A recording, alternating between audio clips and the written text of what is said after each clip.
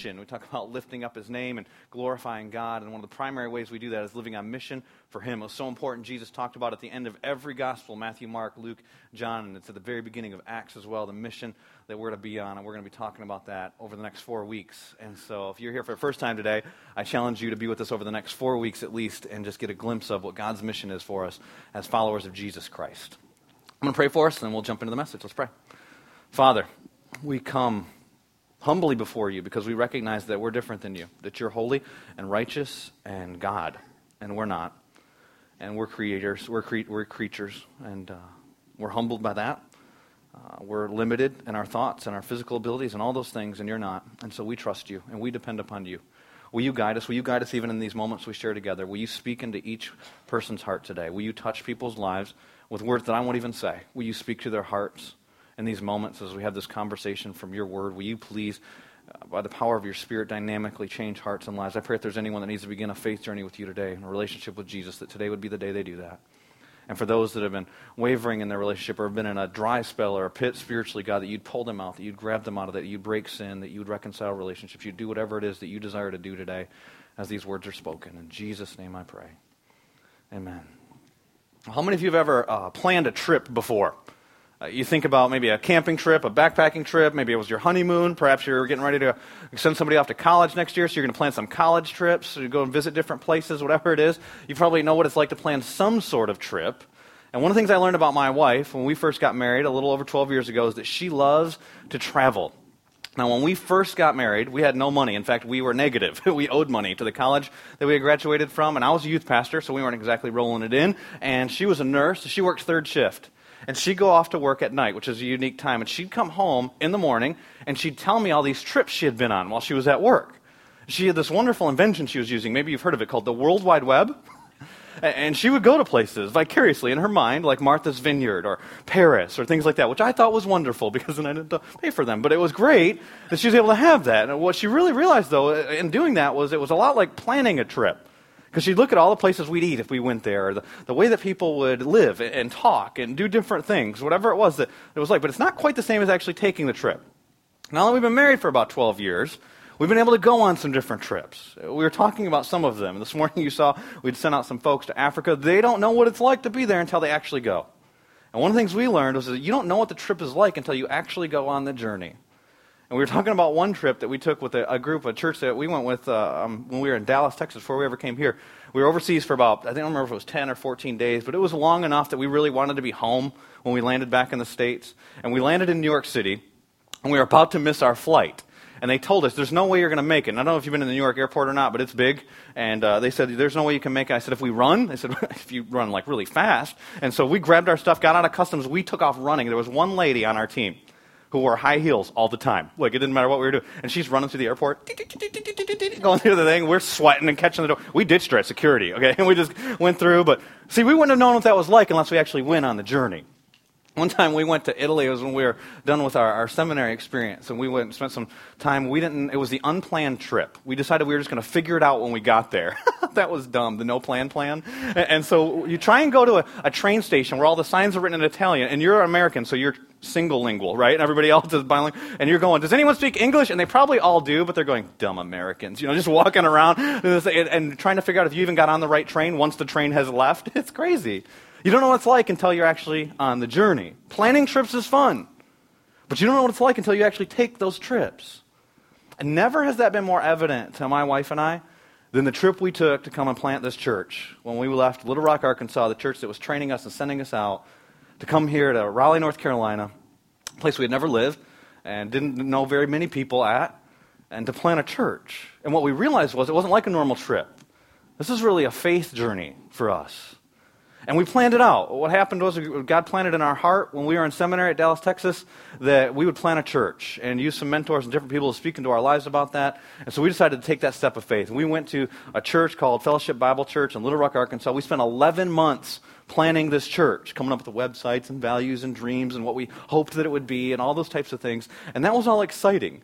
And I remember when we stood there the day, kind of like the Madagascar team at the beginning of our service, and they laid hands on us, and they prayed for us. They said, we believe in this couple, and they sent us out. But you know what the scary part was? Then we actually had to leave. We actually had to go on the journey and come here and not know what was going to happen. If we had never gone on the journey, though, we could have had a plan, we could have had all that stuff, but we would have missed out on so many relationships. I remember when we called Jason Tovey, the college buddy of mine at the time, and said, hey, we're going to go to North Carolina. We're going to plant a church. You want to come? You want to plant with us? And he was at a job. He had a job with like a city paycheck and all that stuff. He said, the only way you're going to get any money is you go raise money around the country. You can't raise any in North Carolina. Here's what it's going to be. And he said, yes. Somebody almost as crazy as me. That's great. So we got to do that together as a friendship. I remember getting a call from a couple that we knew in Texas. And they said, we're going to move to North Carolina. We want to be a part of a church like that. And they didn't have any jobs. They didn't have anything like that. It was about 6 years ago this week. And we had a couple that was in Michigan that we knew. They called us up, and they said that they were coming down here to live here. And the guy, we knew each other before either one of us even knew Jesus. And now he's our executive pastor at our church. Who would have known that all this stuff would have happened if we had never gone on the faith journey? And I remember meeting many of you in the lobby. Some of you, I remember meeting you before you knew Jesus, and now you know Jesus. Others of you, I remember meeting you when you were in a dry place in your spiritual life, and God used something here at this church or another relationship from somebody in a community group, different things, to reinvigorate your relationship with Jesus Christ. It's been an amazing faith journey. And today what we're going to talk about is a faith journey. And those of you who are new to Southbridge, I'm going to invite you to come onto the faith journey with us corporately. And for each one of you, I want to challenge you to think about where are you at individually in your faith journey. If you're yet to trust Jesus Christ as your Savior, I hope today's the day. If you know Jesus as your Savior, I hope today is the first step and the next part of your faith journey. We're going to be in the book of Joshua this morning. If you have a Bible, I invite you to turn with me to the book of Joshua. We're going to put verses up on the screen and whatnot, but if you don't have a Bible, we'd love to give you one. We put them at the table over here. We've got them on our Connections kiosk. If you're a first-time guest, you could just ask for one. We've got some other gifts for you, but you can ask for a Bible too. And we're going to be in Joshua. It's in the Old Testament towards the beginning. You can start looking for it in Joshua chapter 3. And I'll be reading in verses 1 through 5 today, Joshua chapter 3. But like Joshua chapter 3, like every verse in the Bible, it's got context, meaning there's stuff behind it. None of these passages of Scripture happen in isolation. And so what's happening here in Joshua 3, it's a very rich context. It actually goes back about 500 years to Abraham.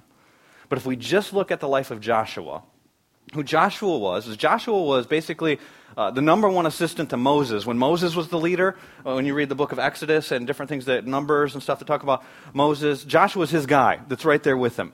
And Moses, when they're about to go into the promised land, Moses is the guy that leads the Israelites out of Egyptian slavery, about 2 million people out of bondage. And then they go out into the wilderness, and he sends out 12 spies. So 12, like Jason Bourne, he wasn't the only one, right? Okay, so Joshua was one of those dudes. He was like the first Jason Bourne, and he goes on the recon mission into the promised land. And he goes in there and he starts looking around. He's trying to survive, trying to figure stuff out, and there's giants in the land. There's big people, bigger than them. And there's big food, and there's big stuff, and everything's bigger there. And they come back, and there's 12 spies, and they give a report to Moses. And you know what Joshua says? They're big. And their stuff is big, and their armies are big, and everything there is big, but our God is bigger, and our God is stronger, and we got this. And he's excited, and he's ready to go by faith. But of the 12 spies, 10 of them say they're big, their stuff is big, we can't do this. And you know what? They started spreading that around the nation, and everybody starts murmuring, and so then God disciplines them because of their lack of faith and allows them to wander through the wilderness, and something that should take days to walk through, for 40 years because of their lack of faith. But now Moses has died. Joshua was the leader. And God keeps speaking to Joshua up to this point in chapter 3. And you know what the theme is? Be courageous. Be strong and courageous. Not because of your skills, not because of your abilities, because of your God. Be where you were at then. And now he's an older man, and he's learned life lessons. He's been through the desert, and he's ready to lead his people to the next step in their faith journey. And look at what happens. In Joshua chapter 3, verses 1 through 5. It says, early in the morning, Joshua and all the Israelites set out from Shittim and went to the Jordan. That's a town that's about 10 miles away from the Jordan, maybe 7 miles away from the Jordan. They don't know exactly where it was at, and then they camped there. So it didn't take very long to get there before they crossed over. And then it says in verse 2, after 3 days, the officers went throughout the camp, giving orders to the people. That's what they do for 3 days. And the orders were this: when you see the Ark of the Covenant, the Lord your God, and the priests who are Levites carrying it, you're to move out from your positions and follow it. Verse 4, then you will know which way to go, since you've never been this way before. But keep a distance of about 1,000 yards between you and the Ark. That's about a half mile, a little bit more. And the reason why is because the Ark of the Covenant symbolized God, and God's different than us. And the reason why the Ark goes first is because God was leading them. but he is holy and he is righteous and he is different, so they kept their distance. Now it's interesting, the Ark of the Covenant is actually covered with the mercy seat, and so while it's containing his holiness and his righteousness, his mercy symbolically, the mercy seat's on top because he's gracious and he's loving, and he wants a relationship with them. And as their God, he leads them. But look at what Joshua says before all this is going to happen, verse 5. Joshua told the people, "Consecrate yourselves, for tomorrow the Lord will do amazing things among you." And here we've got these people, the people of Israel, probably about 2 million. People have died and new people have been born and all this. Probably about 2 million people. And they're at a crossroads in their faith journey. They're at a transition point.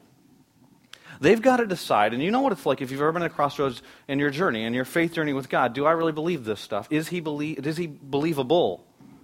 Is he speaking to me? Is he directing in this way? Is he speaking as 2 million people going? Is he speaking to our leaders? Is this really the direction that he's leading us? Is this really what he wants us to do?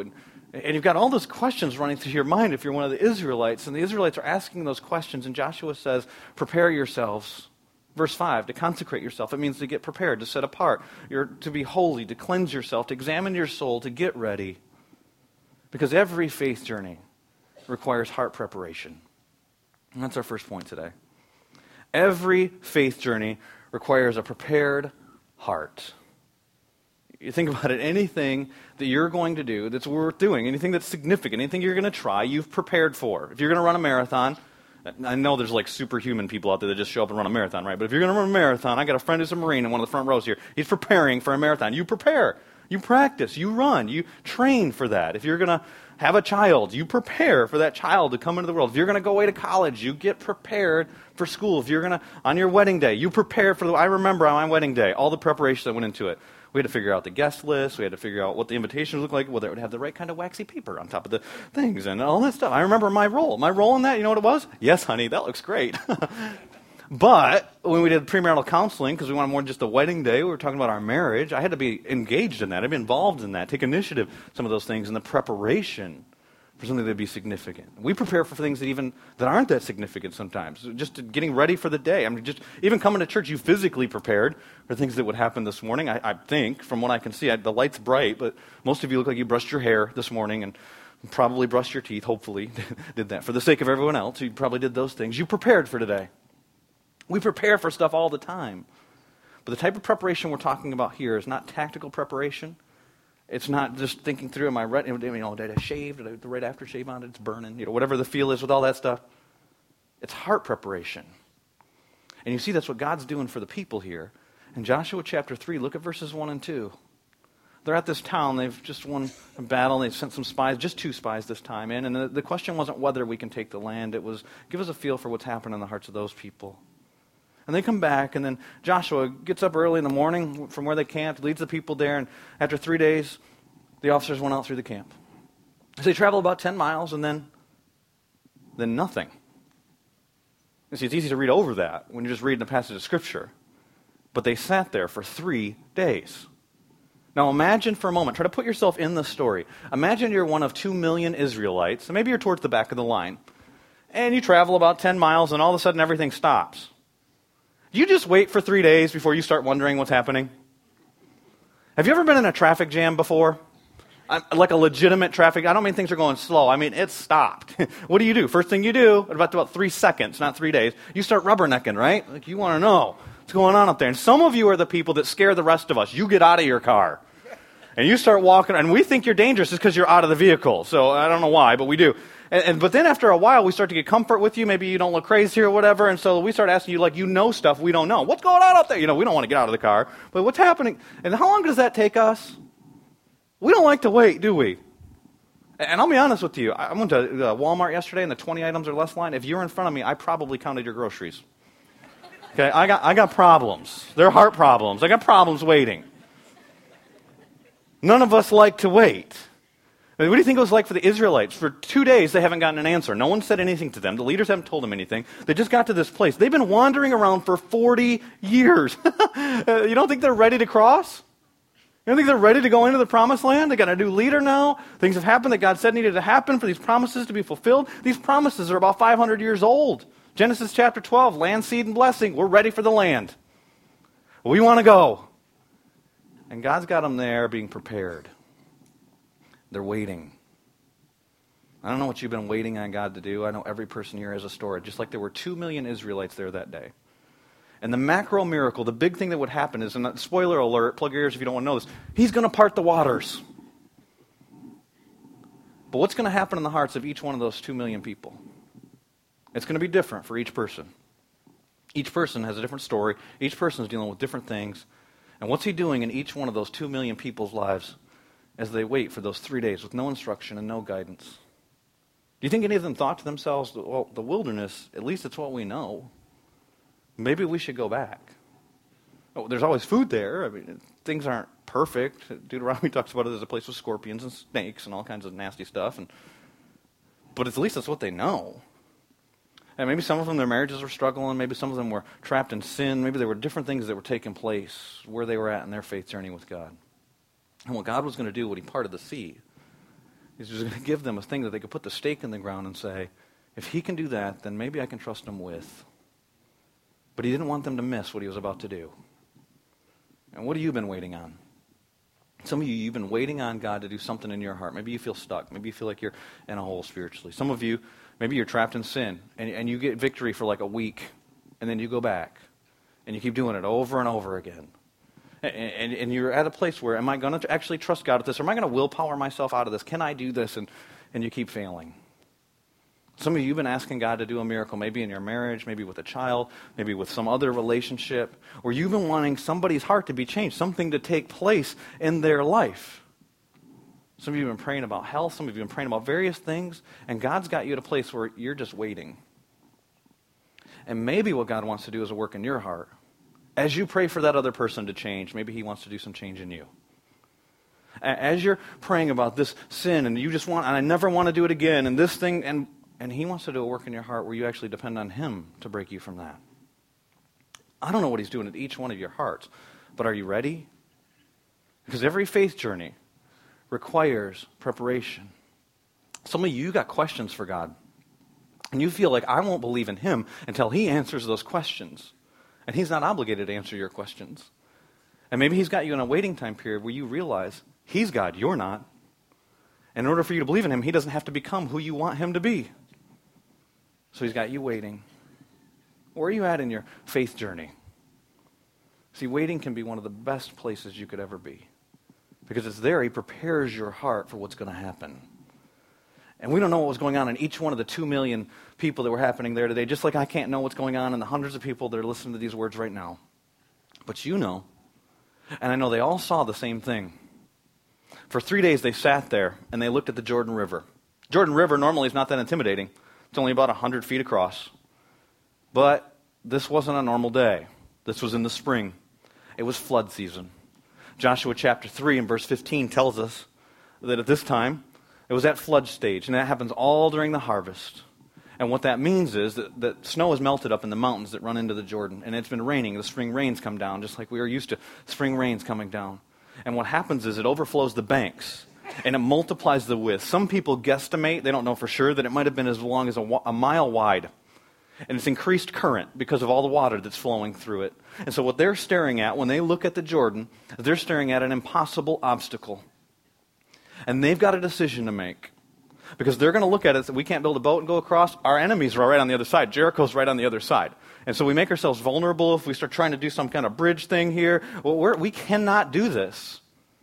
And that's where they're at in their faith journey, is coming to the realization where what they're about to do and try to do is impossible. And let me tell you, that's true with anything you're going to try that requires faith. It doesn't matter if it's as simple as love your neighbor as yourself. You can't do that on your own. You need God to do that. It doesn't matter if it's as complex as forgive others as you've been forgiven. This is all scripture stuff. You're commanded to do that. You can never do that. To forgive the way that God forgives you, as far as the east is from the west, you'll never bring it up again? Really? You see, we can't do those things. But God commands us to do those things, and they require faith in him because he can. And what the Israelites have to decide at this moment is, we're going to come to the conclusion this is impossible. Does that mean it can't be done, or does it just simply mean we can't do it? Because if it means that we can't do it, then the question then becomes, do we turn around then because it can't be done? Or do we believe that there is one that can? And so we trust him. That's where he has them for this 3-day time period. And so it doesn't matter what kind of faith step God asks you to take, whether it's like Noah, and he says, it's not raining, and I haven't seen rain in these parts before. However, I'd like you to build a huge boat because it's going to flood, and I want you to have a floating boarding studio. So would you drive that thing around for a little while, about 40 days or so? Really? It sounds crazy. What if God asks you to do something that sounds ridiculous to you? Do you trust that he can do it? Do you believe him? What about when Peter's in a boat and he says, I want you to be closer to me, so step out. It's storming and all the circumstances would dictate you don't do that, but come on. Come to me. You don't think they were prepared for those moments prior to that? And Joshua commands these people, consecrate yourselves, verse 5. And what he's talking about there is a spiritual preparation of the heart. Because what you're about to do, it's going to seem impossible to you. And any step that God's going to speak to your heart this morning, individually and even for us corporately, that's going to require faith will be impossible for us to do. And I think about when Shannon and I, we were planting the church. And I remember when we first decided to do that, we were stoked. We were pumped. We were so excited about it. I remember sitting in a room with a pastor, and I had other people speak into my life about planting a church before, and I thought, I probably should do that someday. But I wasn't even 30 years old, and I thought, I don't know much stuff. I've got to go either get more schooling, or maybe we'll go on the mission field, or we'll go to a church and be an evangelism pastor. We're thinking through all those things. And I sat down with a guy that was a lead pastor at a church, and I told him kind of what God was doing in my heart. And he said to me, it's kind of a smack in the face. He said, so are you trying to build up your resume, or are you going to step out and do what God's called you to do? And it kind of shocked me in a place of, I might not know how to plant a church, but if God's calling me to do that, that's what I need to do. And so we started talking about that. People get excited about that for you. It's like, oh, that'd be great. I'll pat you on the back and send you on your way. It's real exciting. And so we got into that excitement for a little while. Then we realized, but what we want to do, we can't do. Because we could probably gather people together if we had decent music and give a decent talk. But what we wanted a place where you could sense God was at work, that you knew he was there, and that where people's lives would be changed. That means lost people would trust Jesus Christ as their Savior. That means that found people would take another step in their faith journey, and whatever that would mean. It would mean for business executives, they would begin to use their business as a platform for the gospel, rather than just for making money and providing for a family, which is all fine. But they would realize what it is to live on mission. That means for people that are employees, they would realize that God has them strategically placed in that business for a reason. Acts chapter 17, that means for people that are stay-at-home moms, they'd realize the opportunity to invest in and disciple their children. That means for people that are without work, they would realize that they're at a waiting stage where God's doing a preparation in their hearts. And so we can't do that. I can never manufacture heart change. And so we began to beg God, will you do this? And do you know what he did in those waiting times? As we looked at an impossible task, he began to build our faith. He actually did some things in those days before we even went to Little Rock, Arkansas, that would begin to build our faith that we go back to today. When we have a difficult faith decision to make, oftentimes we go back to those times where you put that stake in the ground and say, if he can do that, then we can trust him for this. I remember a time when God miraculously healed my wife. We go back to that all the time in our discussions in our home. Because if he can do that, then what does he want us to do next? We'll just do whatever you want us to do, because at any moment, every breath is from you. And we look at those things. In the early days of planting the church and coming here, and the people that would come, and we started meeting, we didn't know hardly any people. We started meeting with 20 people in a home, 30 people in a home, and just sharing the vision, and people actually were excited about it. And people were talking about, let's do church like the Bible says we should do church. We love one another and serve one another, embrace one another, but for the sake of a community. How amazing would that be? And so I remember our first meeting. We were at the Briar Creek Country Club, which God has a sense of humor, because I told everybody that we weren't going to be a club for Christians, and the only place we could get to meet was a country club. And so, don't speak on a turn, Scott. Got it. Still learning that lesson. However, when we got there, I remember we had to rent the room. And we didn't want people to think we came here because we couldn't get a job or something, and so we were trying to get their money. So we were kind of averse at passing a plate, and we put a box in the back of the room, and we just prayed like crazy, God, will you provide enough money to pay for this room? And after the folks that were counted the offering, I got an email that said that we had $4 left. Some of the sweetest $4 that were ever given to our church. It's amazing. God's preparing us for next faith journeys. We trust you're going to provide. That's the box is part of our story. And we were trusting him financially. We were trusting him to change lives. We were trusting him with the relationships. We were trusting him with all kinds of things. And then people started to come. I remember we did our first ever outreach. We showed a movie. And then afterwards, I shared the gospel. And I'd shared the gospel before. I was scared to death for some reason to share the gospel. I probably talked 3 times faster than I'm talking right now. And still people got saved. We had 12 or 14 people trust Jesus as their Savior. I can't remember the exact number, but I remember it was 12 or more people trusted Jesus Christ as their Savior. He started doing the stuff we were asking him to do. And it was amazing. Then we were just off and running. We started meeting at the movie theater. People started coming. And some of you remember, like 2 or 3 years ago, we were at a place where it was like, all right, this facility's not working for us anymore.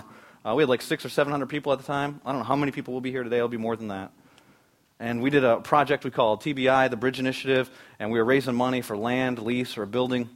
Many of you know we bought a piece of property this past May. In fact, we've got a picture of it. For those of you who haven't been able to see it, we'll pop up here on the slide. We're here at the movie theater right now. And if you pop out of there at the movie theater on Briar Creek Parkway, and then you turn left on Glenwood, just minutes away, I think it's about 3 miles up here, is where the piece of property is that we recently purchased.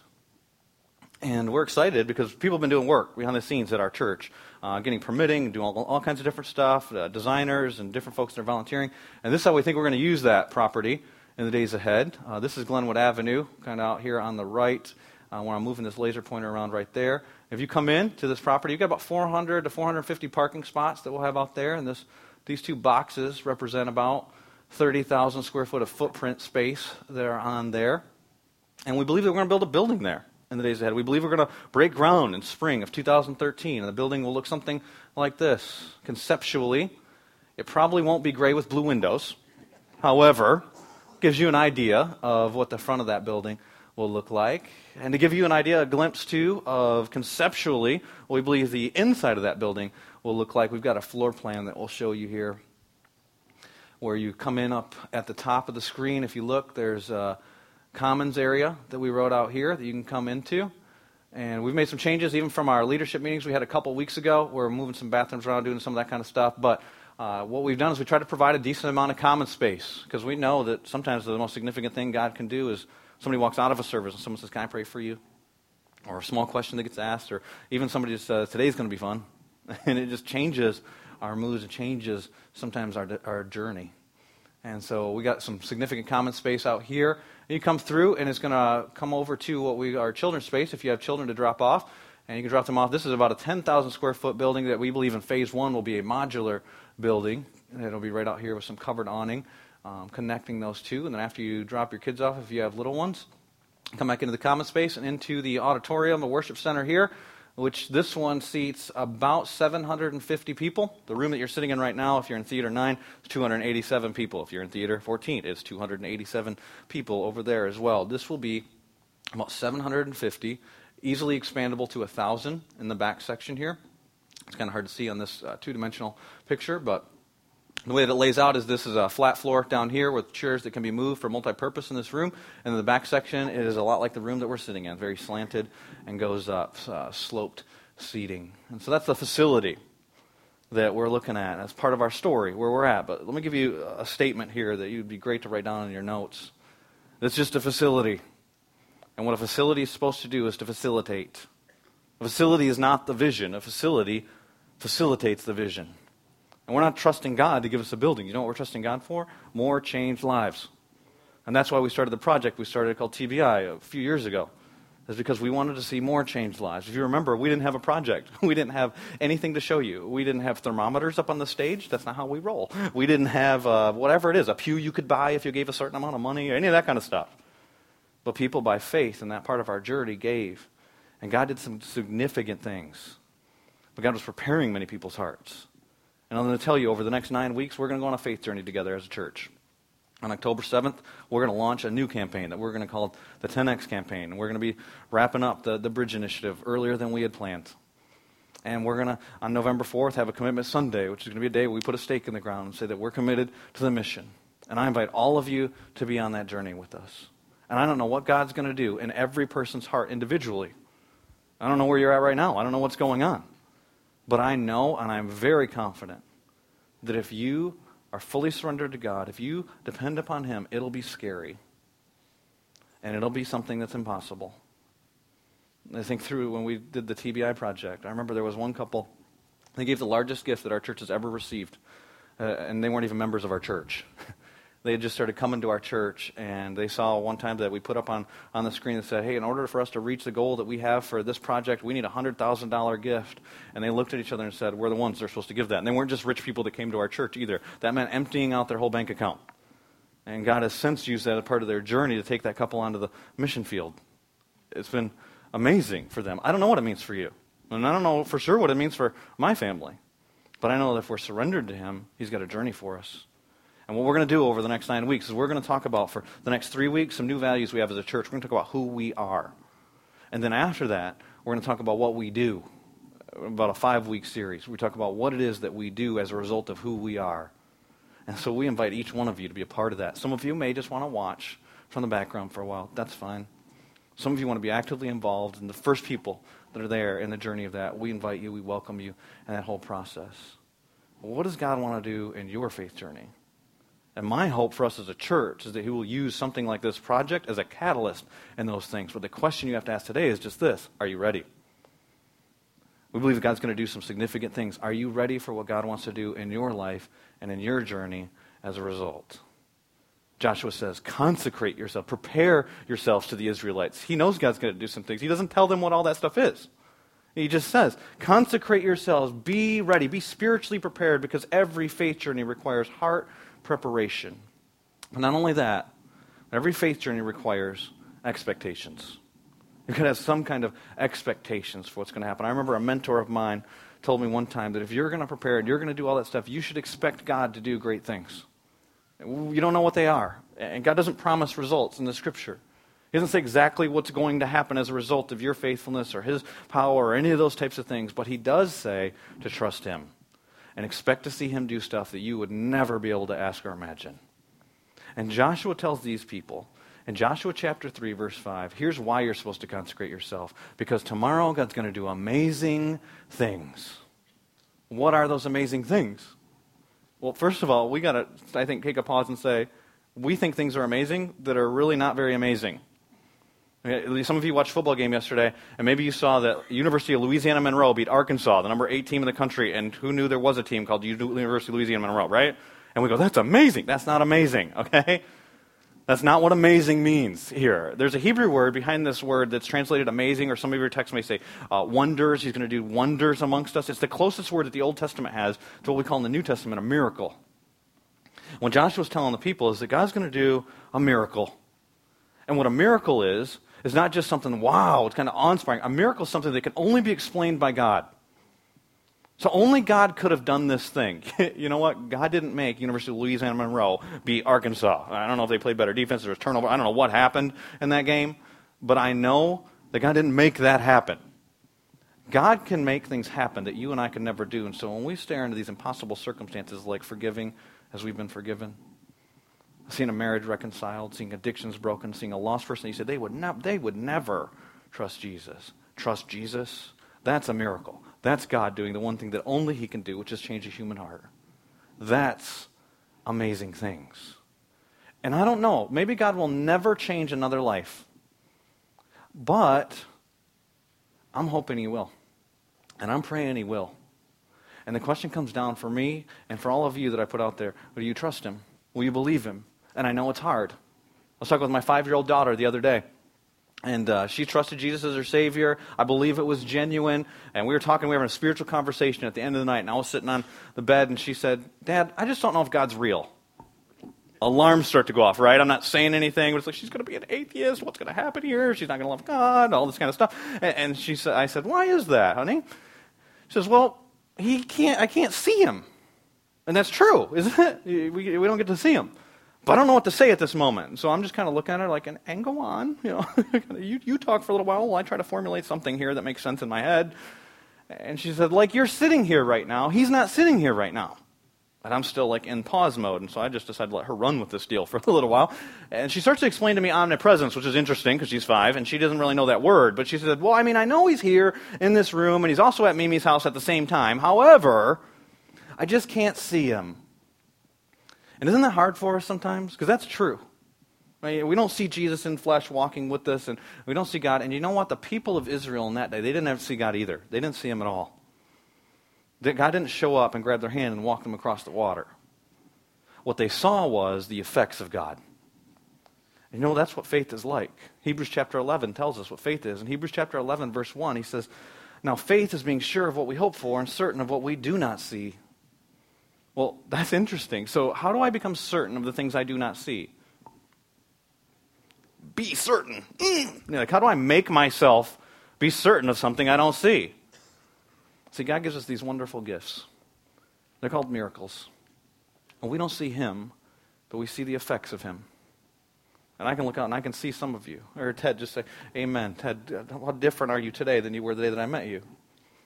And I see other people. Jonathan, by faith, decided to come here and be a part of this church. And sitting over there by Gino, who placed his faith in Jesus at a Christmas Eve service. I mean, that's the evidence, is when I look around and I see changed lives.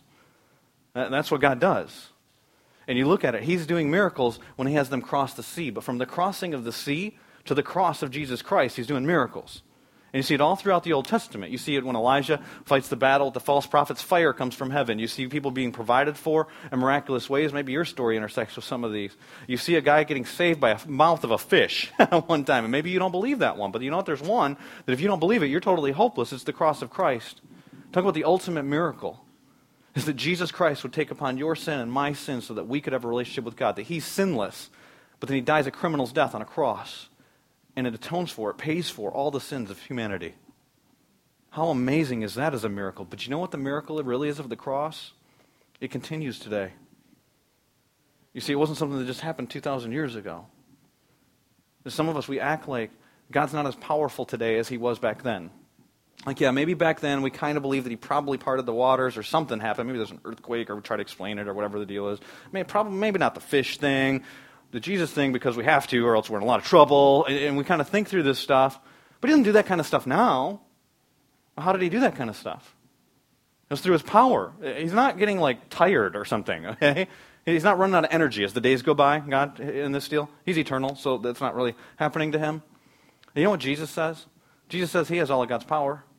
I love how the King James says the Great Commission in Matthew chapter 28 and verse 18. Not just because it says the word spake, but it says in the older King James, it says, and Jesus came and spake unto them, but it says here spoke, saying, all power, some of your translations may say authority, same thing.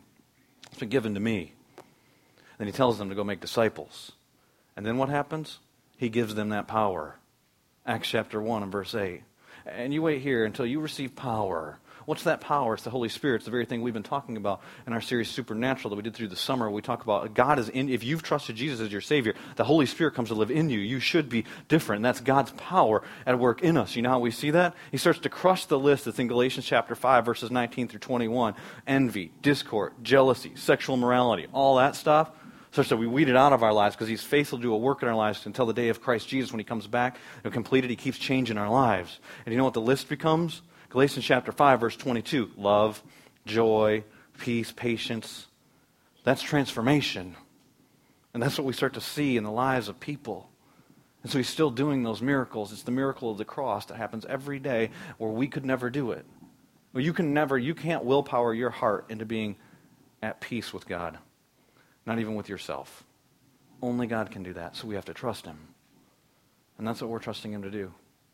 We think God's given us a mission that's very clear as a church. He says it so emphatically that it's in every gospel. In Matthew, it's therefore, go make disciples. All authority in heaven and earth has been given to me. Go make disciples of all nations, baptize them in the name of the Father, Son, and Holy Spirit. And by the way, teach them everything I taught you. And here's the promise. I'll be with you through the whole process. It was the Ark of the Covenant crossing the water. It was God's presence leading them. That's we're on mission with him. He's with us.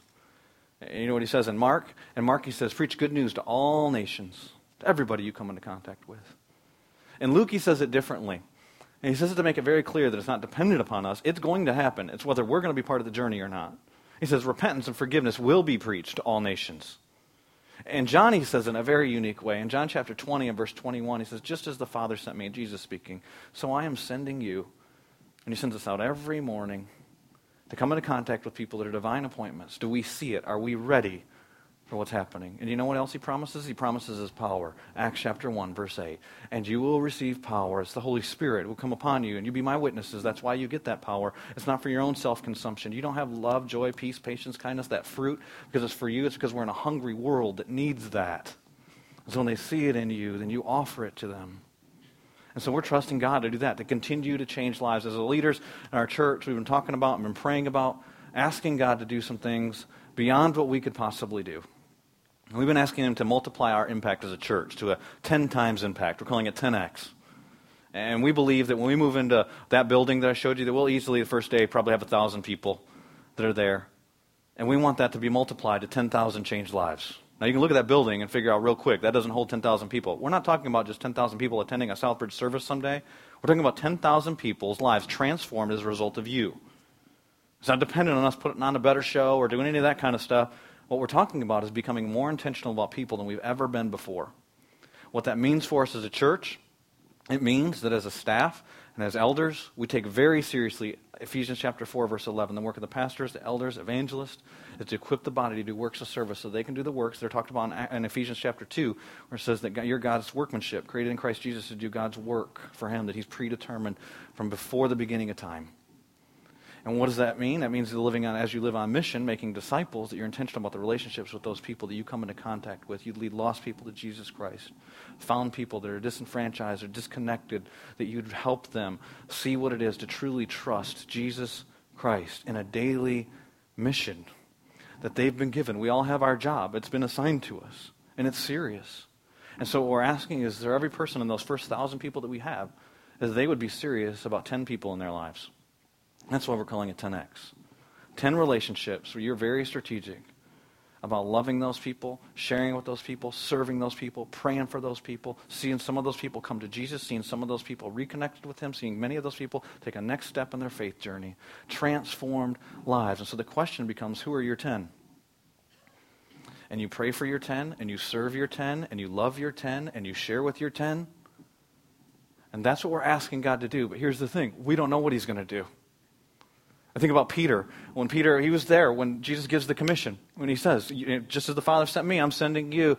Go make disciples in all nations, baptizing them in the name of the Father, Son, and Holy Spirit. Peter's the guy who denied Jesus. And he said, well, I'm going to give you the power. That's what I promised you. And I'm going to give you my presence. Lo, I'm with you always. And power is going to come upon you. And then he preaches on the day of Pentecost. He has no promise when he preaches on the day of Pentecost that 3,000 people will come to Jesus. In fact, for all he knows, he might be stoned and drunk out of town, just like Paul was when he tried to take over a city sometimes. But he knows that God will be with him, and he knows that God's doing a work in him, and that God's going to do a work through him. That's why I go back to the passage of Scripture that I taught when we launched this church, Ephesians chapter 3, verses 20 and 21. Now to him who's able to do immeasurably more than we could ever dream. And how does he do it? According to his power that's at work within us. To him be the glory in the church and in Christ Jesus forever and ever and ever and ever. Amen. The question is, are you ready? Let's pray. Father, we come before you. Please be our guide. Just like the Ark of the Covenant led them across that water, Father, will you lead us? Don't let us get ahead of you. Let's keep in perspective who you are, what you do, how you do it, in us and through us. Father God, I pray if there's any here that don't know your Son, Jesus Christ, to hear about walking on a faith journey might seem so foreign to them. I pray today they'd trust your Son, Jesus Christ, as their Savior. They'd acknowledge their sin and need for you. I pray that those that know Jesus, you'd give them sensitive eyes to see people around them that maybe need to talk further. I pray for each one of us here that you'd make us intentional about the mission that you've given us to reach this world for you, and that you'd give us the city to start. It's in Jesus' name I pray. Amen.